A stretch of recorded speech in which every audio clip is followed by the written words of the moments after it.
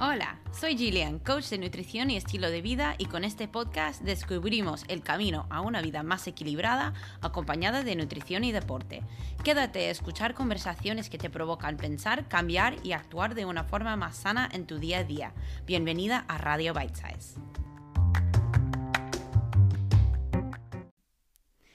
Hello. Antes de empezar el episodio de esta semana, quiero contarte un par de cosas. Primero de todo, si sigues el enlace que encuentras en la descripción de este podcast, te llevará a un documento, que puedes bajar un documento, que son los pilares del dolor que habla Sergi en este episodio. Y él lo explica de una forma increíble, pero yo creo que es importante también tenerlo por escrito para realmente absorber bien la información. Así que sigue el enlace y lo puedes bajar. Otra cosa, yo estoy aceptando algunos clientes nuevos para diciembre y enero. El servicio que ofrezco, si ya me conocéis o si lleváis tiempo escuchando el podcast o me sigues en Instagram, sabes que el servicio que ofrezco no es lo típico de una nutricionista. No te voy a dar una dieta, no te voy a decir exactamente qué quiero, no te voy a eliminar alimentos, te voy a enseñar hábitos y patrones en tu vida que te van a llevar a llegar a tus objetivos a corto y a largo plazo. Entonces, si ese es un proceso que te interesa, contacta conmigo porque lo podemos comentar por teléfono sin nada de compromiso para entender si es el mejor para ti.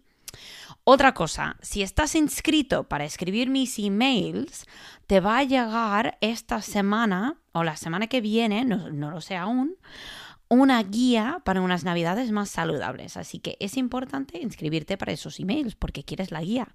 Adentro encontrarás consejos de cómo llevar una alimentación más constante y más saludable durante las navidades. También algunos entrenamientos sin equipo. Y realmente es algo que he hecho para ti, para ayudarte durante esta época. Y sin más, te dejo con esta conversación con Sergi, que seguro que te va a flipar tanto a ti como a mí.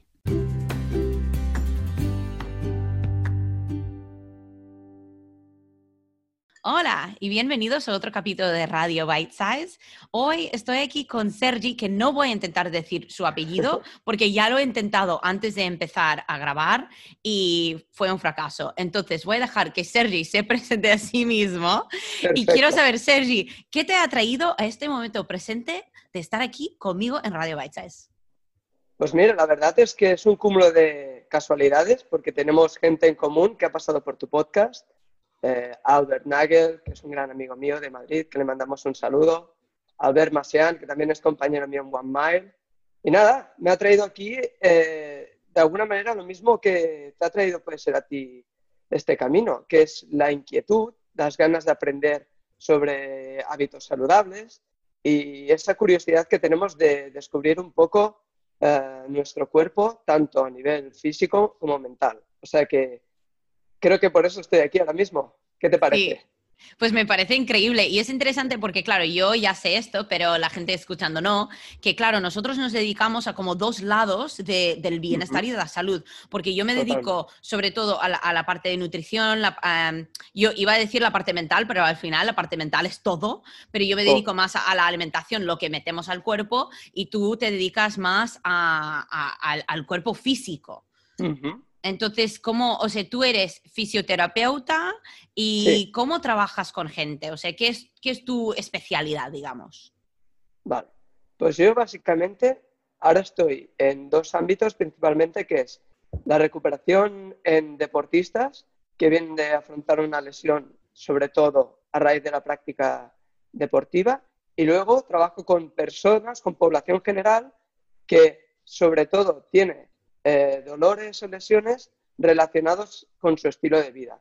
Es decir, al final lo que me pasa en consulta es que cuando sobre todo trabajo con población, lo que decíamos, población de la calle, lo que vemos es que muchas lesiones o dolencias que tienen son consecuencias de sus hábitos de vida. Entonces, bueno, ahora estoy ahí en esos dos ámbitos de tratar problemas musculoesqueléticos en gente de a pie y deportistas. No obstante, y esto es lo que entraremos más adelante, uno se da cuenta de que, aunque te he dicho esto, aquí sí que influye mucho el abordaje que puedes hacer a nivel mental de cómo afrontar una lesión.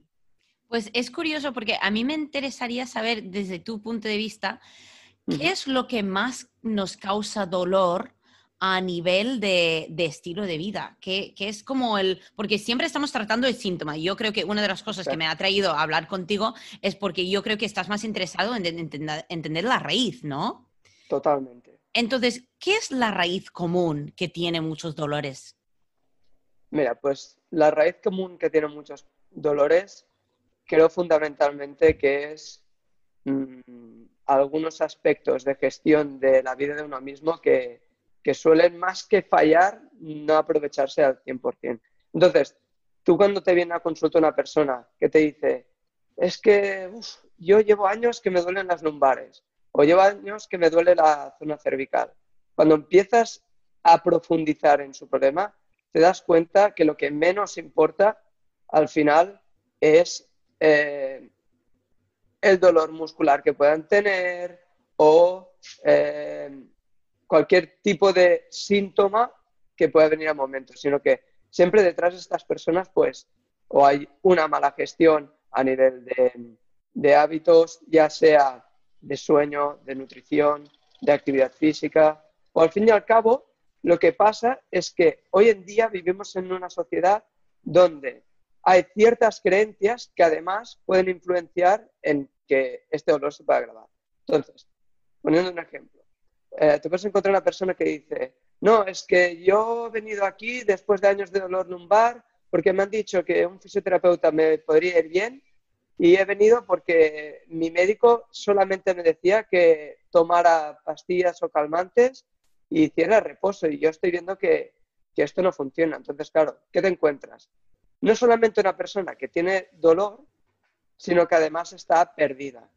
Y ahí lo que ocurre es que nosotros no solamente tenemos que hacer un trabajo físico, sino que también tenemos que hacer un poco de trabajo mental, a no ser que sea realmente una persona que se encuentre con un problema de depresión, ansiedad, etcétera, que es cuando derivaría a un psicólogo, ¿no? Pero normalmente el por qué, digamos, abordamos este tipo de personas que vienen con dolor a consulta eh, es porque vemos que fallan este tipo de cosas.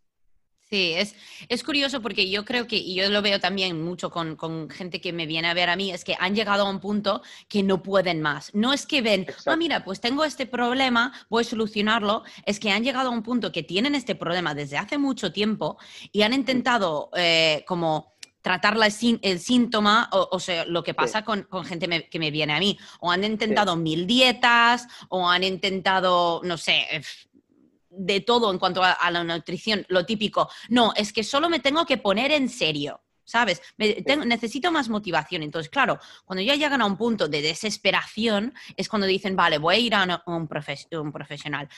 ¿Tú crees Uh-huh. que eso es algo cultural? ¿O tú crees que, Sí. por qué crees que la gente llega a un punto que realmente están en un punto de sufrimiento muy alto antes de decir, vale, por ejemplo, en mi caso, a mí me duele un poquito algo y yo digo, ah, pues mira, voy a llamar al fisio. No llego Sí. hasta el punto que no puedo andar, ¿sabes? Uh-huh. ¿Y por qué crees que la gente espera tanto para pedir ayuda? Pues creo que esperan tanto porque básicamente lo que la gente suele pensar en general es que de alguna manera eh, tiene que haber una solución rápida y fácil que si la tomo, ¡boom!, se irá el dolor y ¿qué pasa? Que primero pruebas ese atajo, no funciona. Entonces pruebas otro atajo, tampoco funciona. Pruebas otro atajo, tampoco funciona. Y al final esperan tanto porque realmente no esperan eh, querer tener una solución que tenga que llevar un tiempo, tener que esforzarse para que sea un resultado a largo plazo, sino que esperan esperan a no esperar, esperan a que haya algo que rápidamente les quite el dolor y ya está. Como no lo hay, entonces va pasando el tiempo y ahí es cuando ya se encuentran que cuando están desesperados tienen que venir a nosotros. Es ¿Sabes? decir, yo creo, sí, dime.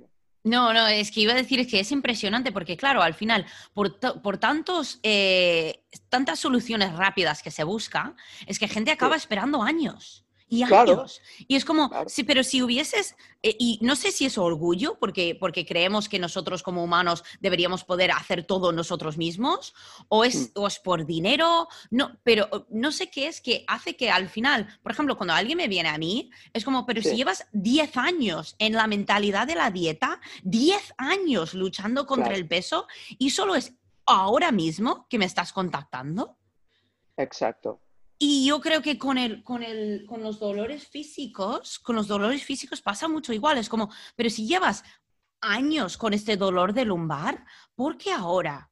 Y es como, bueno, es que, claro, he tomado pastillas, he hecho esto y he hecho lo otro, pero luego tú les dices, pues mira, haz 5 minutos de estos ejercicios Total, cada día y no lo hacen.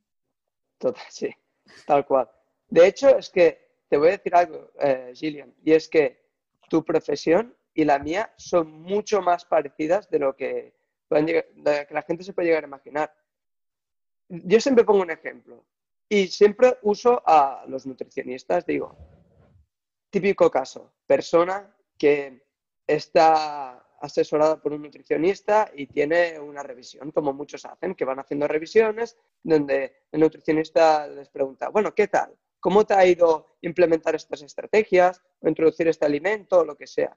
Si una persona al día antes sabe que durante esas 2 semanas, mes, etcétera, no ha hecho los deberes, entre comillas, esta persona está súper nerviosa porque dice, guau, es que si voy y Van a reñir, me me van a detectan, sí, reñir. Sí. exacto, van a ver que no he hecho los deberes y, uff, como me van a reñir, voy a hacer las cosas. Y normalmente, ahora yo me encuentro que la gente suele hacer bastante caso a los nutricionistas. Pero bueno, en el caso del fisio es, cuando tú les dices, mira, deberías implementar X minutos de esta actividad física, a lo mejor te iría bien eh, levantarte cada X horas cuando estás trabajando, a lo mejor te iría bien pues regular tus patrones de sueño evitando una hora antes dispositivos electrónicos para descansar mejor, etcétera, etcétera. Esto es como que, bueno, como no va a ser inmediato el resultado de esto, no lo Sí. haré yo. Entonces, en mi caso, sí que aún cuesta que la gente haga un abordaje activo del problema. En el vuestro ya empezamos a ver ciertas mejoras. No sé si estás de acuerdo conmigo. Sí, estoy de acuerdo contigo que hay muchas similitudes entre lo que hacemos, porque al final realmente lo que tenemos, yo siempre digo a mis clientes, yo soy la guía, tú tienes que hacer el trabajo. Entonces, por Totalmente. ejemplo, estoy pensando, por ejemplo, en una cliente en particular, que es una cliente que de Sí, hecho trabajamos muy, muy poco sobre la comida, y yo le sí, dije al principio es que ella desde hace siempre había dormido mal. Había dormido súper ligera, o sea, siempre se despertaba mucho. Y yo le dije al principio, yo le dije, mira, yo te voy a decir ahora que yo te puedo ayudar a mejorar el sueño, pero tú tienes que confiar en mí y seguir los pasos que yo te diga. Y tuvimos que tener esta conversación misma, que es decir, ¿tú te fías de mí? Y me dijo, sí, me fío de ti. Entonces, vale, yo te voy a pedir de hacer cosas que no vas a notar la diferencia en un día, pero total. en 2 semanas, en un mes, vas a notar la diferencia. Llevamos 3 meses juntas y me dice que nunca ha dormido tan bien en su vida. Pero es porque Claro, ella tuve que confiar 100% en mí y yo también tuve que confiar en su capacidad de seguir ciertos pasos. Entonces no pude decirle todo de una. Y eso es algo que, claro, yo ya llevo más de 4 años cogiendo clientes y como trabajaba con clientes hace 4 años y como trabajo con clientes ahora, claro, yo me he formado mucho más en estos años, totalmente. pero me he dado cuenta que, claro, es que uno, el cambio da mucho miedo. Sí, Porque en inglés tenemos un dicho que es the devil you know is better than the devil you don't. Y creo, bueno, ya, el diablo que conoces es como mejor que el diablo que no conoces. sí, Y yo creo que, claro, el cambio da miedo porque ¿qué pasa? La gente piensa, y esto es parte de mentalidad, pensamos, ¿y si intento y al final no cambio nada? Pues eso da miedo porque eso también dice algo sobre tu capacidad de lograr algo. Entonces yo ujú, también veo que con los clientes, por ejemplo, si yo les digo, mira, necesito que empieces a comer despacio, también necesito que aumentes verdura, necesito que también tengas proteína en cada plato. Si hacemos todo eso a la vez, no hace ninguno. explotan. Exacto, entonces es por eso que, claro, mi trabajo es duro, porque yo tengo que básicamente hacer entender a la gente que uno, no va a ser un proceso largo, pero sí va a ser un proceso duradero. Pero claro, Sí, cuando es una cuestión de dinero, la gente es como, vale, pero ¿yo por qué te voy a pagar X? Porque mis servicios no son baratos, porque el valor es increíblemente alto. Y totalmente. además el De acuerdo. trabajo, sí, entonces, y me imagino que igual contigo, que gente es que Claro, no, oficio es muy caro. Vale, pero ¿qué valor estás sacando del proceso? claro. Es que si lo analizas, te puede parecer caro, te puede parecer, pero el resultado será duradero. Entonces, si lo comparas, no es tan caro. Es decir, si al final generamos un cambio, no de hábitos, no, sino ya un cambio de identidad, de qué crees que eres tú y no con qué te relacionan, al final lo que pasará es que esto puede impactar de manera tan grande en tu vida que a lo mejor no nos tienes que necesitar otra vez.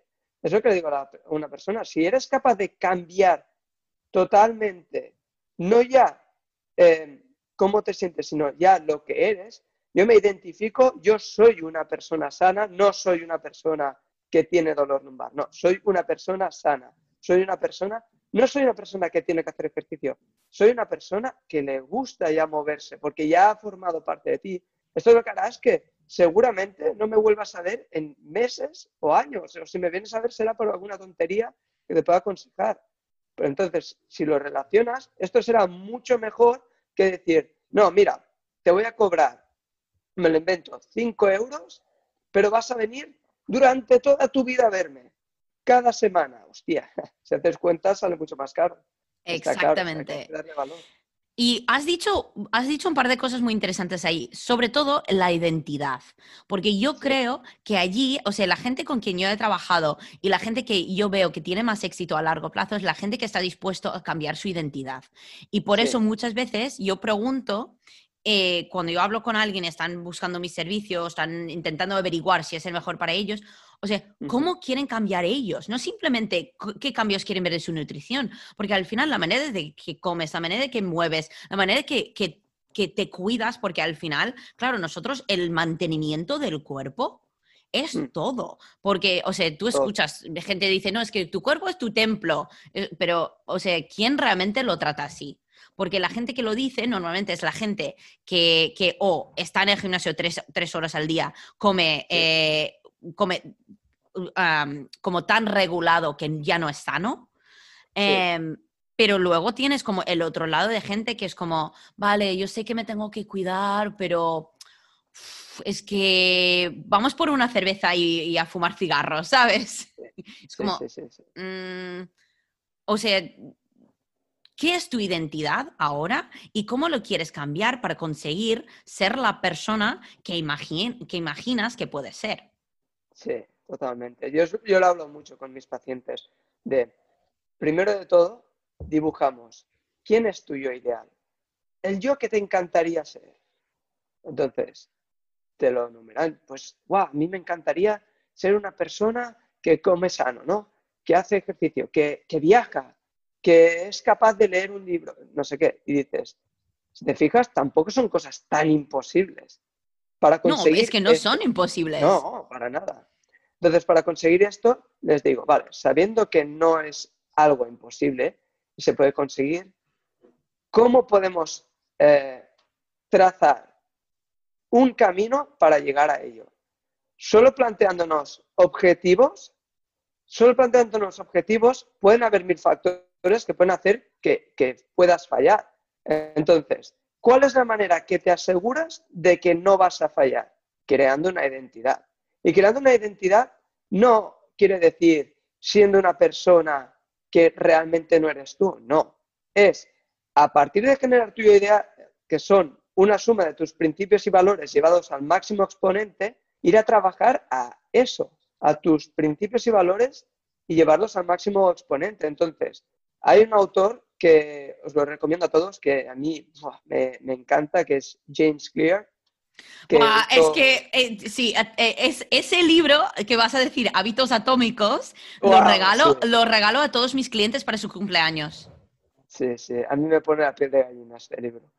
Y Sí. realmente tiene un blog súper interesante. Pues este libro a mí me provocó un antes y un después, no solamente a nivel personal, sino de cómo gestionaba a las otras personas, por este simple hecho, porque me hizo un boom en la cabeza y en este caso me ayudó a saber dirigir de mejor manera a las personas, porque es lo que hablábamos. Cuando una persona viene a nosotros, no viene solamente a realizar una técnica en concreto, un masaje, función seca, lo que sea. En tu caso, no vienen a hacer paleo, keto, dieta flexible, no, vienen realmente a cambiar algo más profundo.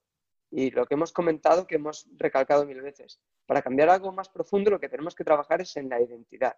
Hay un ejemplo que a todos tus oyentes les puede ir súper bien para entender esto, y es el de, y esto sale en el libro, y es el de una persona que estaba dejando de fumar.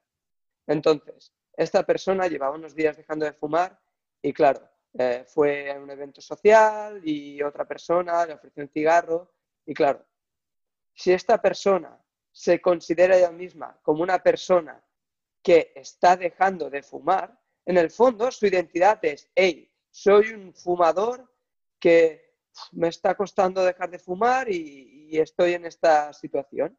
Si esta persona desde el minuto cero se identifica cuando deja de fumar en que ya no es fumadora, soy una persona que no fuma, cuando le ofrezco un cigarro, su respuesta será, ah, no, gracias, no fumo. Y ya está. Y te convertirás en alguien desde dentro, que es lo importante, que no fuma. Y entonces lo que pasará es que aunque vengan a ofrecerte estímulos externos, tu yo interior será mucho más, digamos, se Alineado. reafirmará mucho más, ¿sí? Y alineado con tus Sí. valores, porque ya no eres esa persona. Entonces, si tú cuando ves a una persona en Instagram o en otra red social haciendo cosas extraordinarias, claro, si tú la ves, dirás, wow, es que yo no puedo ser esa persona, porque mira qué abdominales tiene, mira cómo come, mira qué ejercicios más complicados hace. Claro, si tú al final lo que haces es identificarte con esa persona, claro que no podrás llegar a ser como ella. Pero si tú paras a pensar 2 segundos y dices, vale, ¿cuál es mi ideal? Un yo que hace pa, pa, pa, pa, pa, pa. Y al mismo tiempo dices, vale, ¿qué quiero ser yo? Yo no quiero ser esa persona. Yo quiero ser alguien que simplemente se mueve. A partir de ahí, ¡pum!, ya tendrás el mindset. ¿Cómo se consigue leer cada día? Volviéndose un lector.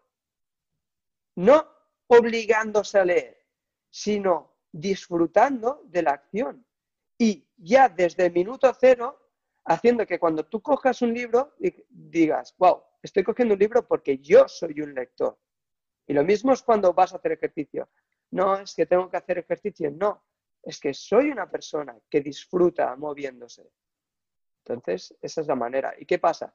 Lo que hablábamos, que al final no se trata de la dieta, del tipo de dieta, no se trata del tipo de abordaje, se trata del tipo de conductas, valores, etcétera, que nosotros podamos reforzar a una persona, lo que harán que vaya a un proceso positivo de mejora de su bienestar. Exactamente. O sea, estoy tan de acuerdo con todo lo que has dicho que esto, sinceramente, yo creo que sobre todo cuando hablamos de la salud, yo creo que Sí, hay como muchos, que hay como muchas creencias que tenemos la gente, que yo también tuve en mi momento. Yo fui fumadora yo, y cuando yo dejé de fumar, pues hice exactamente eso. Claro, fue mucho antes de haber leído el libro de Hábitos Atómicos, porque fue hace casi 15 años, pero cuando yo dejé de fumar, yo me acuerdo que fue como, ah, pues ya no fumo. Y fue eso. Pero claro, yo creo que eso viene de una capacidad de decisión y una confianza en sí mismo, que yo creo que allí es donde vemos que sufre mucha gente, porque todavía no tienen esa confianza en su poder de decisión, y yo creo que viene por varias raíces. Yo creo que, por uno, yo creo que sobre todo en el mundo en que vivimos ahora, tenemos tanta información accesible que, por ejemplo, tú puedes buscar en Google ¿qué hacer por dolor de lumbar? y buscas y seguro que encuentras 800.000 páginas que cada uno dice algo diferente. Y es por eso que me imagino que mucha gente te viene y dicen, es que yo quiero punción seca, pero no saben ni si punción seca es lo que realmente necesitan. Es simplemente algo que quizás han buscado en Google y han visto, pues mira, esto veo que es bueno, entonces eso es lo que quiero yo. Pero claro, es porque no tienen una confianza en su poder de decisión. Porque, por ejemplo, si tuviesen la confianza de decir, vale, yo confío en Sergi, entonces yo voy a ir a Sergi y voy a pedirle lo que es su mayor consejo, porque me fío de Sergi, porque conozco a gente que ha trabajado con él o me viene muy bien recomendado, o simplemente he hablado con él y es una persona que me da mucha confianza. Pero claro, tú tienes que tener confianza en tu poder de decisión, de tomar la decisión de confiar en otra persona. Sí, totalmente. Entonces, yo creo que allí, por ejemplo, cuando alguien te viene y te piden, porque me imagino, igual que a mí me dicen, es que, no, yo quiero hacer dieta low carb, o, por ejemplo, tengo a gente que me viene y dicen, es que estoy haciendo ayuno intermitente. Y creo que me va bien, pero, y es como, vale, pues el pero es la razón por qué me has llamado. Entonces vemos qué pasa.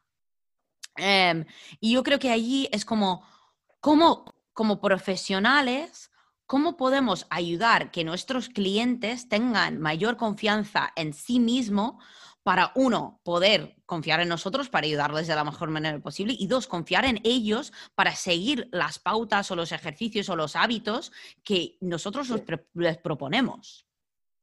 Sí. Estoy de acuerdo, sí. De Y, hecho, y dime. dime. No, que lo que iba a añadir es que al fin y al cabo es eso. El papel al final de un profesional de la salud, ya sea cual sea, cada vez se va yendo menos hacia sus aplicaciones a nivel de técnicas concretas, métodos en concretos, y cada vez va yendo más hacia el asesoramiento por un motivo, y es que es lo que comentábamos, es porque las bases, que son el entendimiento de lo que te ocurre y el procesamiento de cómo podemos llegar a un fin, muchas veces fallan. Entonces, si eso ya falla, cualquier estrategia a nivel de método, hablando de dieta, cualquier dieta que puedas implementar o cualquier abordaje según un método específico de fisioterapia, puede acabar fallando si la raíz principal, que en mi caso, sobre todo en mis pacientes, es el dolor, en tu caso, pues sería pues, el estado de ánimo por una alteración en la percepción de la imagen de uno mismo o lo que podría ser una inseguridad, lo que sea, pues si al final falla todo esto, toda esta percepción, todo lo demás acabará fallando, porque no tiene sentido si no vas por esa base. Sí, y yo creo que lo curioso es que es lo que hablamos antes, que hablamos de que la gente tarda mucho en pedir ayuda. Y yo creo que allí es que, claro, quizás la primera vez que hiciste una dieta, tuviste muchísima confianza. Es que esta dieta lo voy a hacer y lo voy a hacer bien y lo seguiste súper bien, a rajatabla, no sé qué. Entonces, claro, cada vez que fallas, pierdes un poco de esa confianza. Y yo creo que, claro, eso también es algo que yo creo que ha pasado con muchísima gente que quizás, por ejemplo, en tu caso, no están pidiendo ayuda porque quizás fueron a un médico y ese médico no les trataron bien. O no sé, fueron a ver un fisio y ese fisio les dio pautas demasiado complicadas, entonces dijeron ya no volveré. Entonces, claro, estamos dejando que perder esa confianza en nosotros mismos de tomar decisiones y de tratar bien a nuestros cuerpos y confiar en nosotros mismos por el hecho de quizás haber tenido una experiencia mala, una experiencia difícil o haber fallado en el pasado.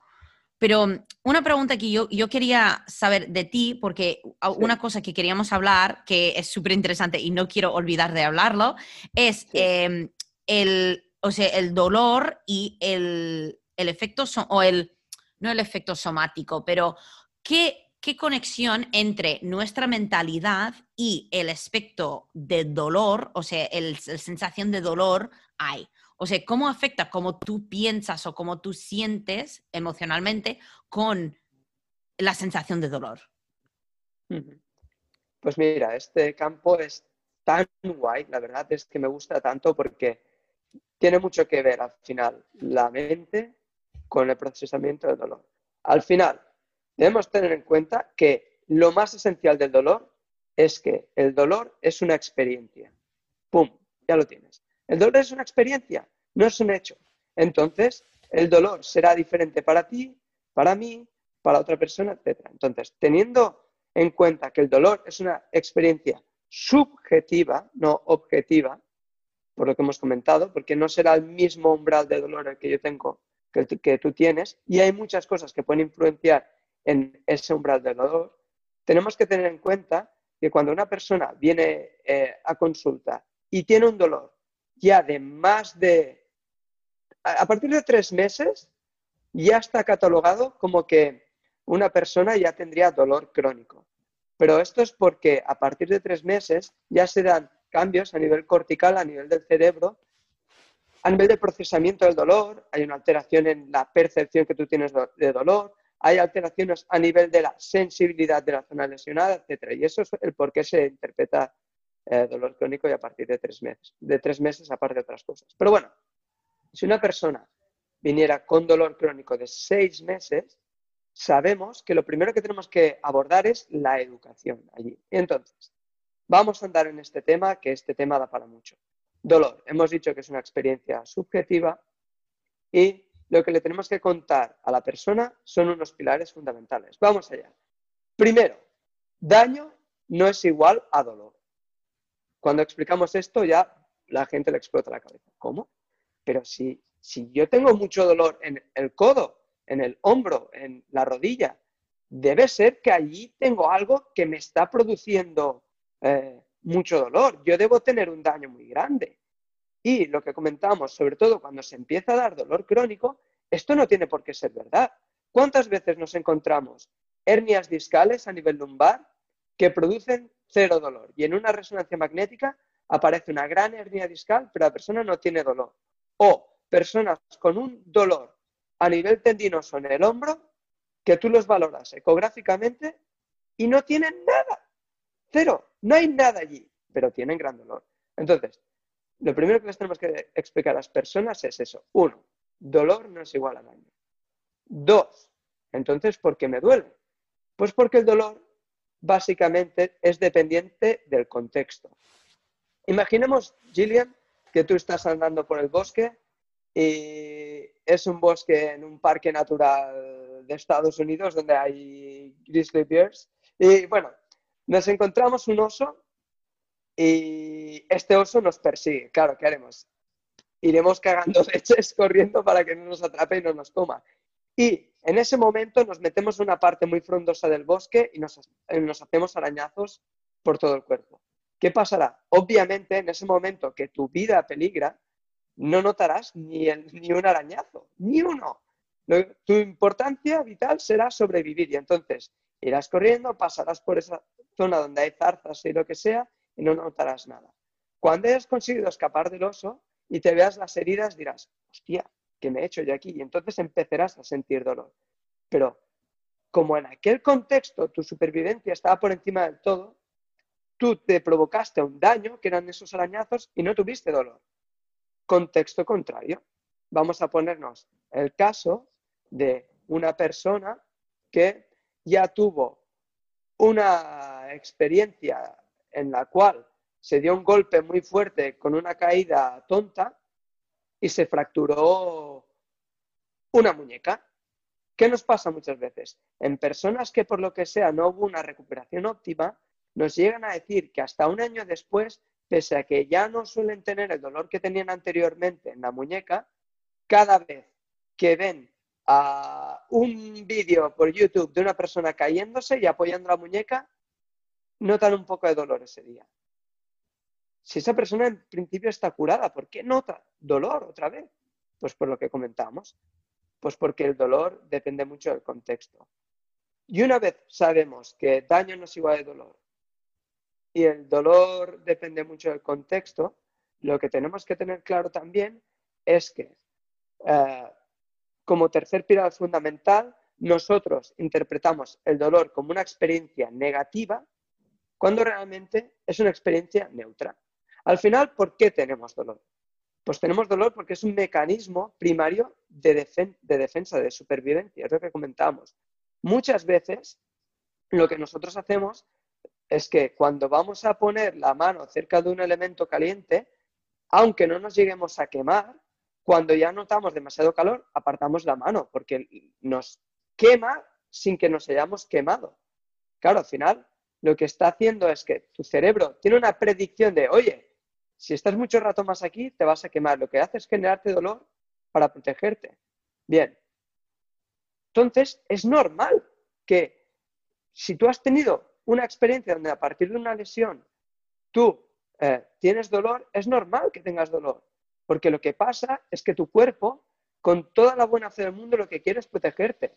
Ahora bien, ¿qué ocurre cuando lo que comentamos? Cuando ya llevas 6 meses con dolor, pues que a lo mejor tú esa alarma no la necesitas que esté tan activa.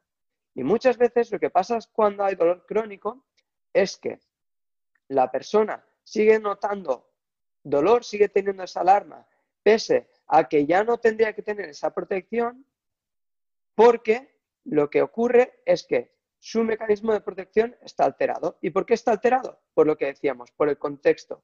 ¿Y qué puede alterar mucho el contexto en una persona? Y ahora vas a decir, wow, ahora ya lo relacionamos todo. Las creencias y las expectativas. Entonces ya lo tienes.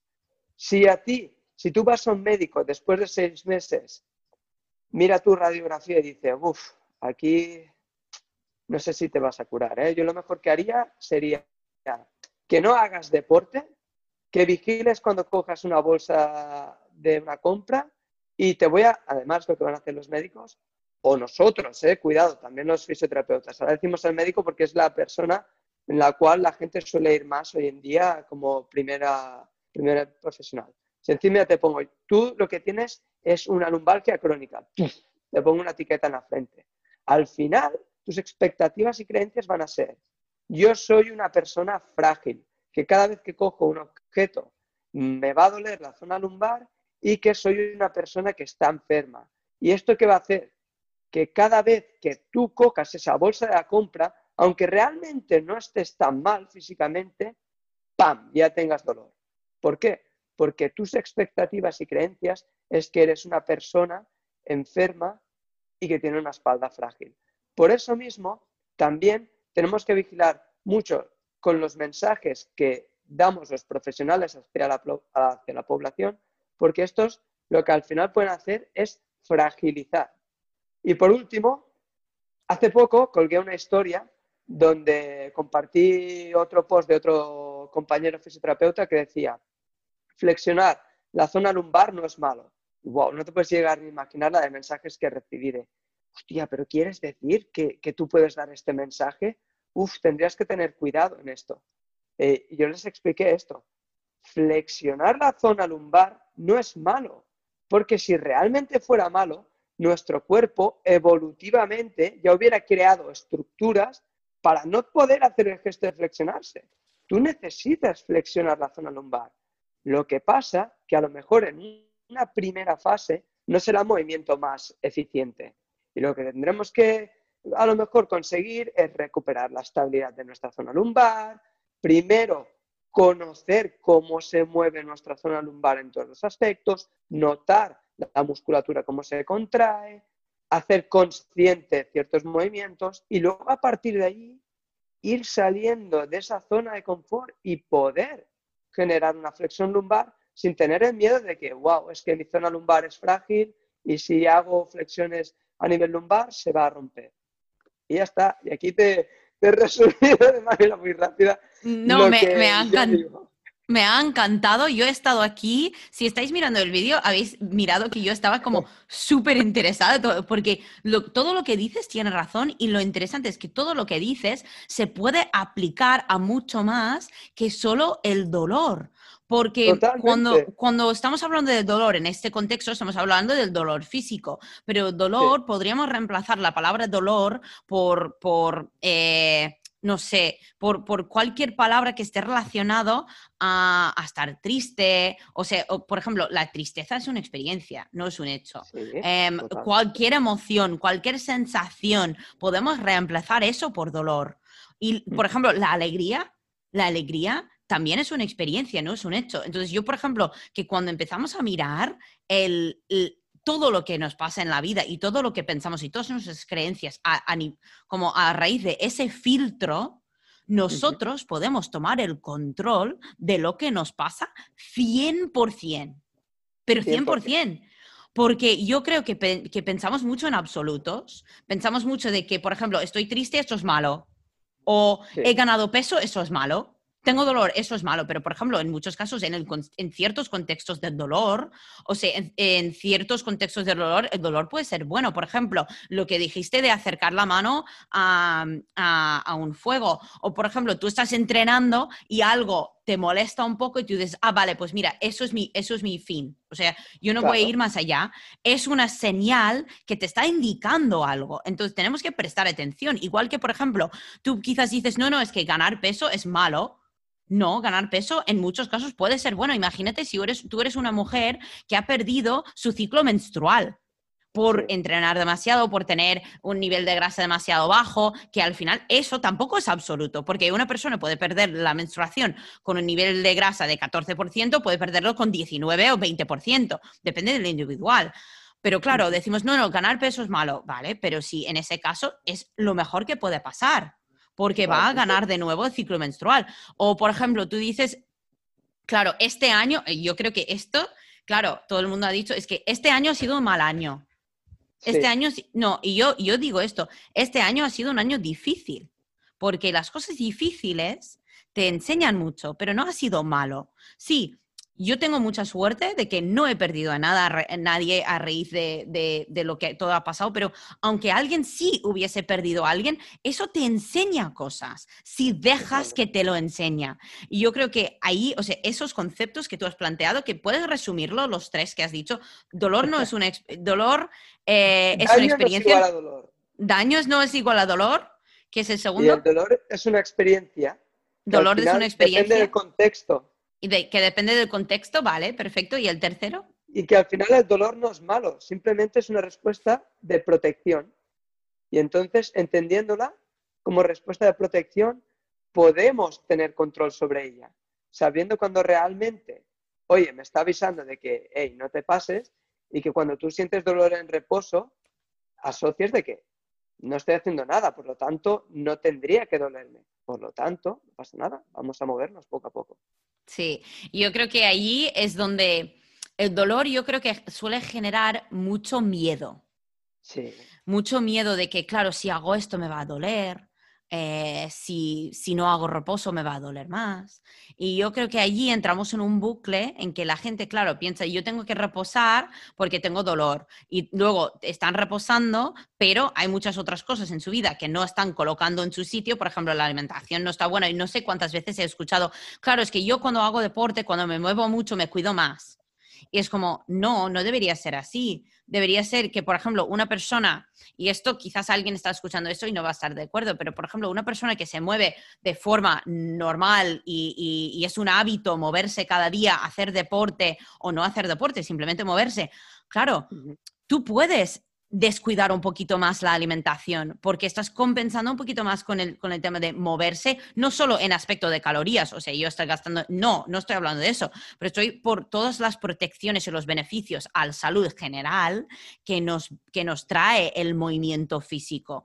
Pero yo sí. escucho muchas veces gente y clientes que me empiezan conmigo y es como, claro, empiezo contigo de nutrición y voy a empezar a moverme más porque así me cuido más. Como, no, uno no tiene que ver, no tiene que estar vinculado con el otro en el sentido de si hago o no hago el otro. O sea, deberías estar haciendo todas esas cosas de forma independiente del Sí, otro. Que aunque no te puedes mover, deberías estar comiendo bien. O, sí, o deberías hacer la elección de cuidar el cuerpo. Porque yo creo que sí, también el lenguaje que utilizamos es importante. Pero en tu totalmente. caso, cuando alguien te viene o tú con tus pacientes, ¿cuántas veces, eso me interesa bastante, cuántas veces realmente ves a alguien que necesita reposo y cuántas veces es que ves que reposo no les va a ayudar y es otra cosa que realmente necesitan? Mm. Mira, pues de un 100%, un 1% de la gente necesitaría reposo y el 99% no. El 1% sería las personas que se han caído, han apoyado una extremidad y realmente se han pegado un golpe. Es decir, si una persona ha tenido un traumatismo. Si para el 99% de gente, si esta persona acude con algún tipo de lesión, siempre, aunque no hablamos, no me gusta tampoco hablar de absolutos, pero aquí sí que estoy totalmente de acuerdo en aplicarlo, siempre se puede hacer algo, siempre. Aunque tengas el máximo dolor y disfunción o lesión posible, siempre puedes hacer algo, siempre.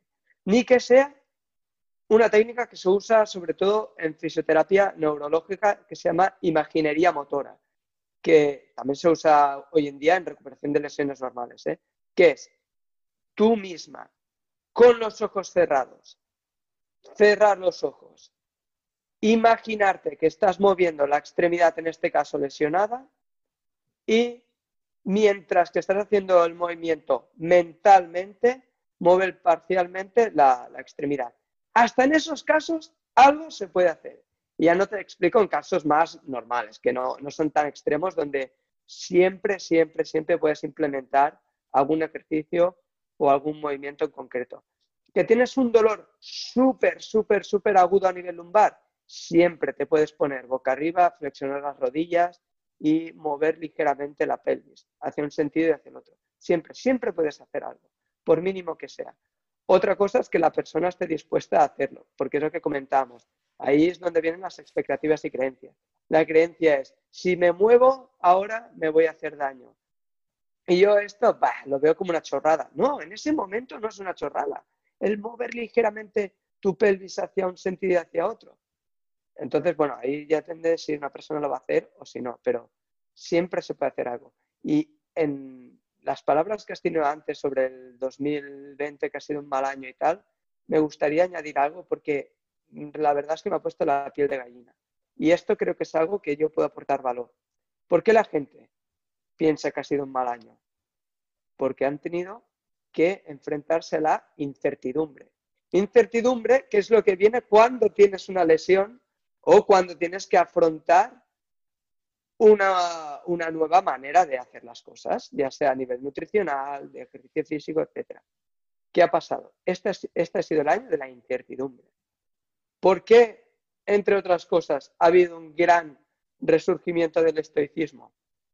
Por ejemplo, porque le ha dado a la gente una manera práctica digamos, de controlar cosas que creían que estaban fuera de su control. Entonces, por eso, grandes figuras a nivel mundial y influencias dentro del ámbito español se han dado a conocer mucho más porque estas herramientas han sido prácticas.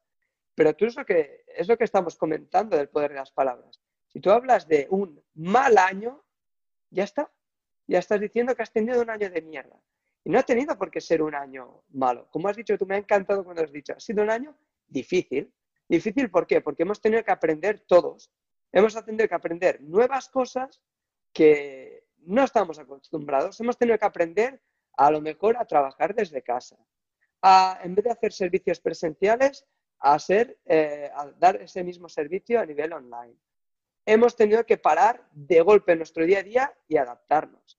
Y bueno, si lo miras en detenimiento, seguro que has conseguido realizar algo que antes no hubieras hecho en una situación de inercia, porque yo siempre lo que digo, vivimos muchas veces en inercia, en automatismo, y yo me incluyo. Y hay días que me siento como una mierda porque digo, me he levantado, he ido a trabajar, he comido, he descansado un poco, he ido a trabajar, he hecho un poco de ejercicio y ¡pum! Ya ha pasado el día. Y no lo he vivido de manera consciente. Incluso yo reconozco que me autocastigo cuando no debería autocastigarme por esta exigencia. Y ahí relacionamos otro tema, la autoexigencia y el perfeccionismo. Claro, si tú esperas desde el día 1 hacer todo de manera perfecta, vas a fallar porque es imposible hacerlo todo de manera perfecta. Y ahí es donde entramos en lo que has comentado, de que a lo mejor para una persona el factor número 1 será mejorar sus hábitos alimenticios. Y si se mueve más o hay días que se mueven menos, pues a lo mejor no es tan relevante. Por otra persona a lo mejor será al revés y no pasa nada. Por eso también lo que me gusta mucho de James Clear es la estrategia de los 2 minutos, que esto incluso Telmo y Edu hicieron un podcast sobre ello, que un saludo Sí, sí, también sí. para ellos desde aquí, pues ellos hablaron de la regla de los 2 minutos. No pasa nada si al principio no es perfecto, pero hazlo, da igual, da igual. Claro. Yo he habido estas últimas 2 semanas que no he podido entrenar con regularidad. Oye, pues me he puesto mis 2 kettlebells, que me encanta entrenar con kettlebells a la vista, y cada 4 horas, cuando he vuelto a trabajar, he dicho, va, crono, 10 minutos. Y he empezado a moverme, a hacer movimientos de push, de pull, sin buscar un número de series o repeticiones concretas, cansarme y ya está. Y gracias a ello, ¿habré mejorado mi rendimiento? No, pero me habré mantenido y me seguirá no doliendo nada. Porque al final cuando me dicen, Sergi, tú no te... Porque yo tengo la suerte de que no me he lesionado nunca. Me dicen muchas veces, Sergi, tú no te has lesionado porque eres fisio, ¿verdad? Y porque tienes el conocimiento. Pero Y una me digo, cosa, has dicho, tengo suerte de no haberme lesionado nunca, pero yo no creo sí. que es suerte. Yo Ahora, creo, sí, sí. es que yo creo que esas cosas, porque yo, por ejemplo, tuve una experiencia, yo ayer Sí, hice un entrenamiento con una clase de CrossFit sí, y claro, hace, no sé, hace quizás 2 años que hago realmente, no. Quizás no tanto, pero hace mucho tiempo que no hago un entrenamiento de CrossFit y últimamente yeah, he estado entrenando, o sea, algunos días hago yoga, otros días hago pesas, tengo algunas cositas en casa, pero no estoy entrenando como entrenaba antes, digamos. sí, Y me puse con la clase y hice el WOD, o sea, bajé el peso un poquito, no hice el RX, porque yo sí, quería protegerme un poco, porque no lo había hecho desde hace un montón. Y, claro, o sea, gané a todos en la clase, todos, todos. Y no es porque claro, sea un gran atleta, es simplemente porque yo niego el concepto de que es todo o nada. Yo niego el total, concepto de que si no puedo hacerlo perfecto, tengo que dejarlo. Entonces, todo el confinamiento, todo el año, aunque no pudiera entrenar con la misma intensidad o el mismo equipo o el mismo ritmo que podía entrenar en el gimnasio, me he obligado a moverme. Y claro, además llevo muchos años estableciendo el patrón de movimiento diario. claro, claro, claro, totalmente. Y es por eso que no te has lesionado, porque tú tienes el Exacto, patrón de, uno, mover con intención, que tú no te mueves sin prestar atención a cómo te estás moviendo. No exacto. estás corriendo ahí con los brazos yendo por todos lados, ¿sabes? Tendréis que ver el vídeo para ver los movimientos que estoy haciendo, pero no vas corriendo así como un loco por la calle, con las piernas yendo por todos lados. O sea, no haces un bar muscle up sin haber calentado los hombros. O sea, es Totalmente, intencional. totalmente. Y Claro, perdona por porque eso, ahí sí que te había no, cortado. sí, no, no, para nada, me puedes cortar las veces que quieras. De hecho, hablo a veces demasiado incluso, pero la cuestión es esa, no lo podéis haber descrito mejor, realmente no es suerte, es que como tal ha habido una gestión y he sabido qué días apretarme más, qué días menos, qué dar prioridad y me ha encantado lo que has comentado de dar intención. Yo, cuando he hecho algo, lo he hecho intencionalmente, conscientemente, ya está. Sí, sí, sí.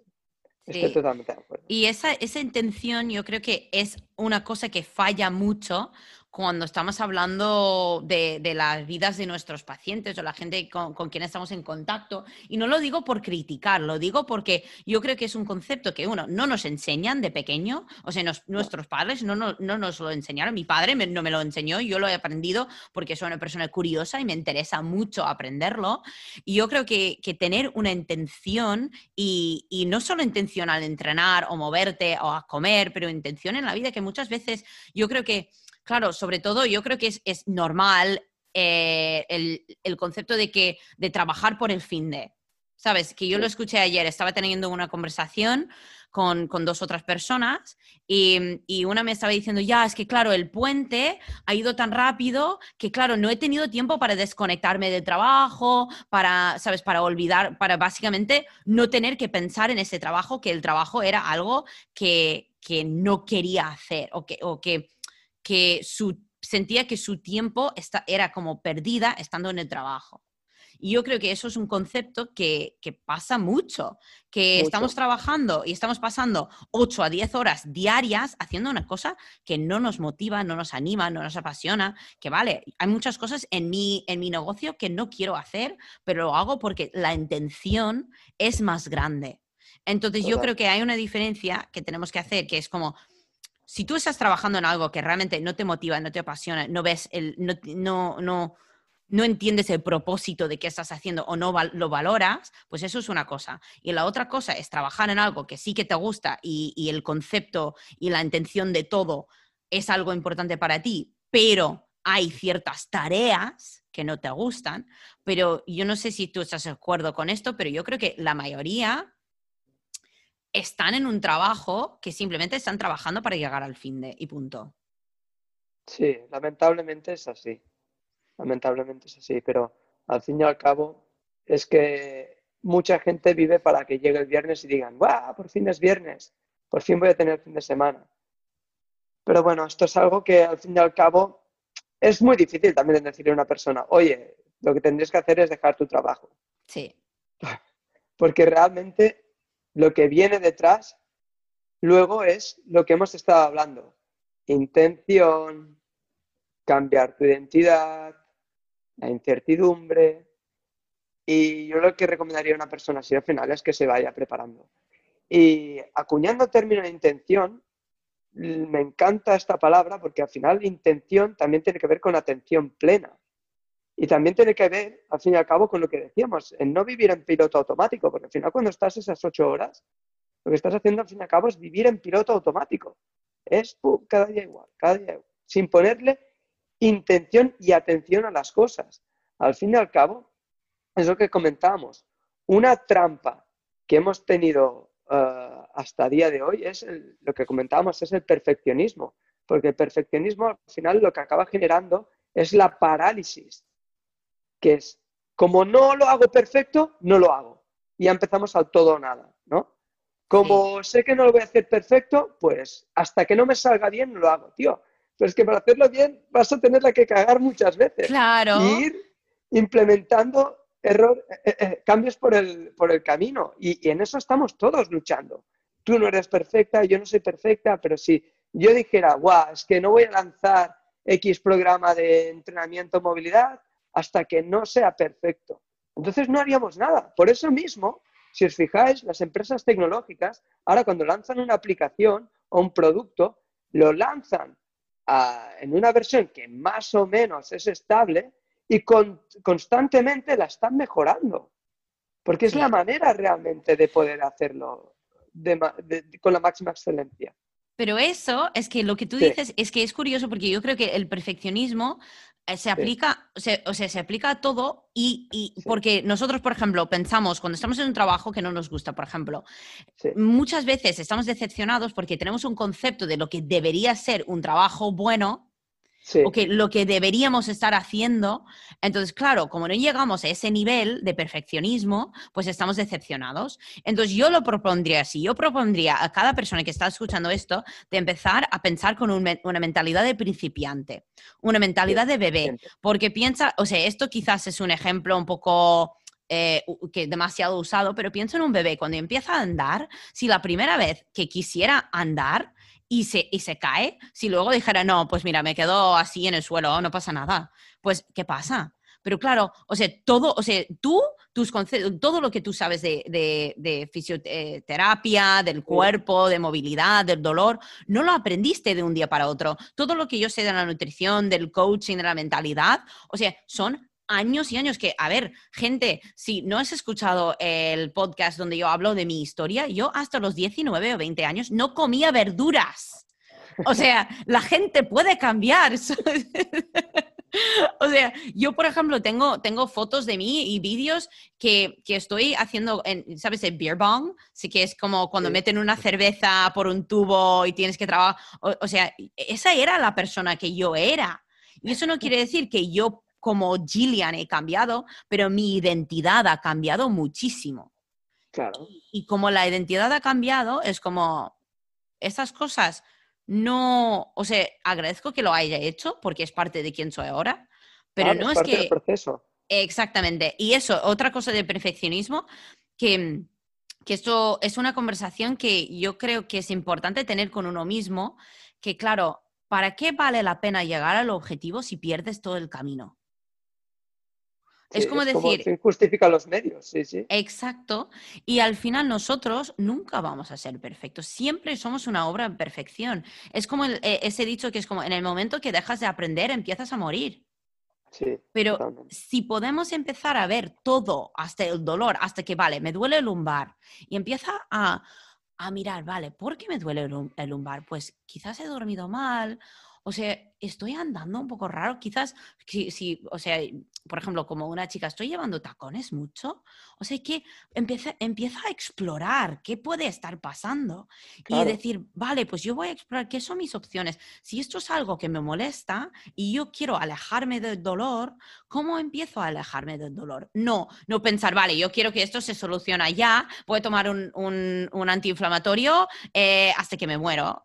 sí, Pero, o por el otro, como el otro lado de la moneda ahí, que la gente que dice, bueno, me duele y ya está, me duele, simplemente voy a estar en dolor para siempre. no, claro que no, sí, sí, Y bueno, entonces, esto yo creo que podríamos estar hablando horas y horas, horas sí, sobre esto, horas. pero yo creo que si tú quieres que la gente lleva 3 puntos importantes de lo que hemos hablado hoy, ¿qué sería? Sí. El primero de todo, lo que hemos hablado, que al final hay que interpretar el dolor como una respuesta de protección y teniendo en cuenta los pilares que hemos hablado a lo largo del podcast, podemos hacer una mejor gestión de ello. Lo segundo es que, aunque no hayamos hablado de lesiones comunes, ni métodos a tratar, ni trucos mágicos, es que realmente no hay. Si tú coges todo lo que hemos ido hablando, te haces 4 anotaciones de los pilares más fundamentales y como has dicho tú, puedes cambiar la palabra dolor por lo que quieras, muchas de estas cosas son por las cuales el cuerpo humano se regula. Así que usando esto ya tienes una gran base. Y luego, si realmente tienes una lesión, vale, acude a un profesional. Pero teniendo estas herramientas que hemos proporcionado hoy, la incertidumbre bajará, el control sobre tú mismo aumentará y al fin y al cabo nos garantizaremos que los resultados sí que sean duraderos, porque ya no estás cambiando el síntoma, sino todo tu ser. Sí, Y ya está. No podremos estoy resumirlo mejor, creo. Estoy totalmente, totalmente de acuerdo contigo y yo creo que es como un hilo común que tengo en como todas estas conversaciones, que al final, cuando empezamos a explorar nuestra mentalidad, Sí, pues podemos como reganar o volver a ganar de nuevo el control sobre nosotros mismos y sobre nuestra realidad. Y yo creo que sí, explorar el tema del dolor es simplemente una manera de entenderlo un poco mejor. Pero Sergi, sí, me ha encantado la conversación. O sea, los lo que mismo. estáis escuchando ahora, espero que también habéis... o sea, que os ha encantado seguro. Y quiero saber el feedback, por favor. Sergi, ¿dónde te puede encontrar la gente? Pues mira, me pueden encontrar en Instagram, en mi cuenta que es Sergi-Herrezuelo con H. Allí me podéis mandar cualquier mensaje privado y os contestaré encantado. Y igual, si al final, por lo que sea, tuvierais algún tipo de dolor, molestia o queréis mejorar algún ámbito dentro de vuestra salud física, pues contactándome conmigo ahí, os puedo ofrecer servicio presencial, tanto en Sabadell, como, que es donde vivo yo, como en One Mile CrossFit. Y nada, y entonces lo que haremos es ponernos a ello. Lo que yo siempre hago es que cuando viene una persona a mí, siempre me gusta interesarme por todo este contexto que tiene y a partir de ahí, pues nada, a ponernos a trabajar. O sea que enviándome un mensaje privado por allí, por Instagram mismo, enseguida os ayudaré. Me encanta que sea también un enfoque holístico, porque al final nosotros no somos simplemente una parte de nuestros cuerpos, o no somos simplemente la comida que comemos, somos personas enteras con muchas facetas y yo creo que es importante que profesionales empezamos a reconocerlo, Sí, que claro, tú no puedes tratar a una persona por un dolor sin saber muchas cosas sobre ellos, porque te claro, está faltando muchísimo de la historia, igual que yo no puedo realmente efectuar cambio en alguien en la nutrición sin entender cómo duermen y cómo mueven. No es solo la comida. Entonces, bueno, Sergi, muchísimas gracias por tu tiempo. gracias a Te ti, mando Silvia. un gran abrazo y Igualmente. espero a ver si volvemos a grabar otro capítulo porque seguro que tenemos un montón más de qué hablar. Seguro que sí, seguro. Estoy convencido.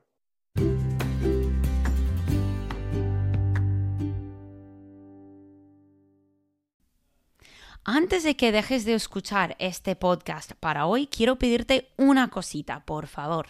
Si tienes iPhone, si puedes ir a la aplicación de Apple Podcasts, buscas Radio Bite Size, ves abajo de todo en la página y puedes encontrar un hueco para entregar tu reseña y puedes dejar una reseña de 5 estrellas y luego algunas frases diciendo algo que te gusta sobre el podcast.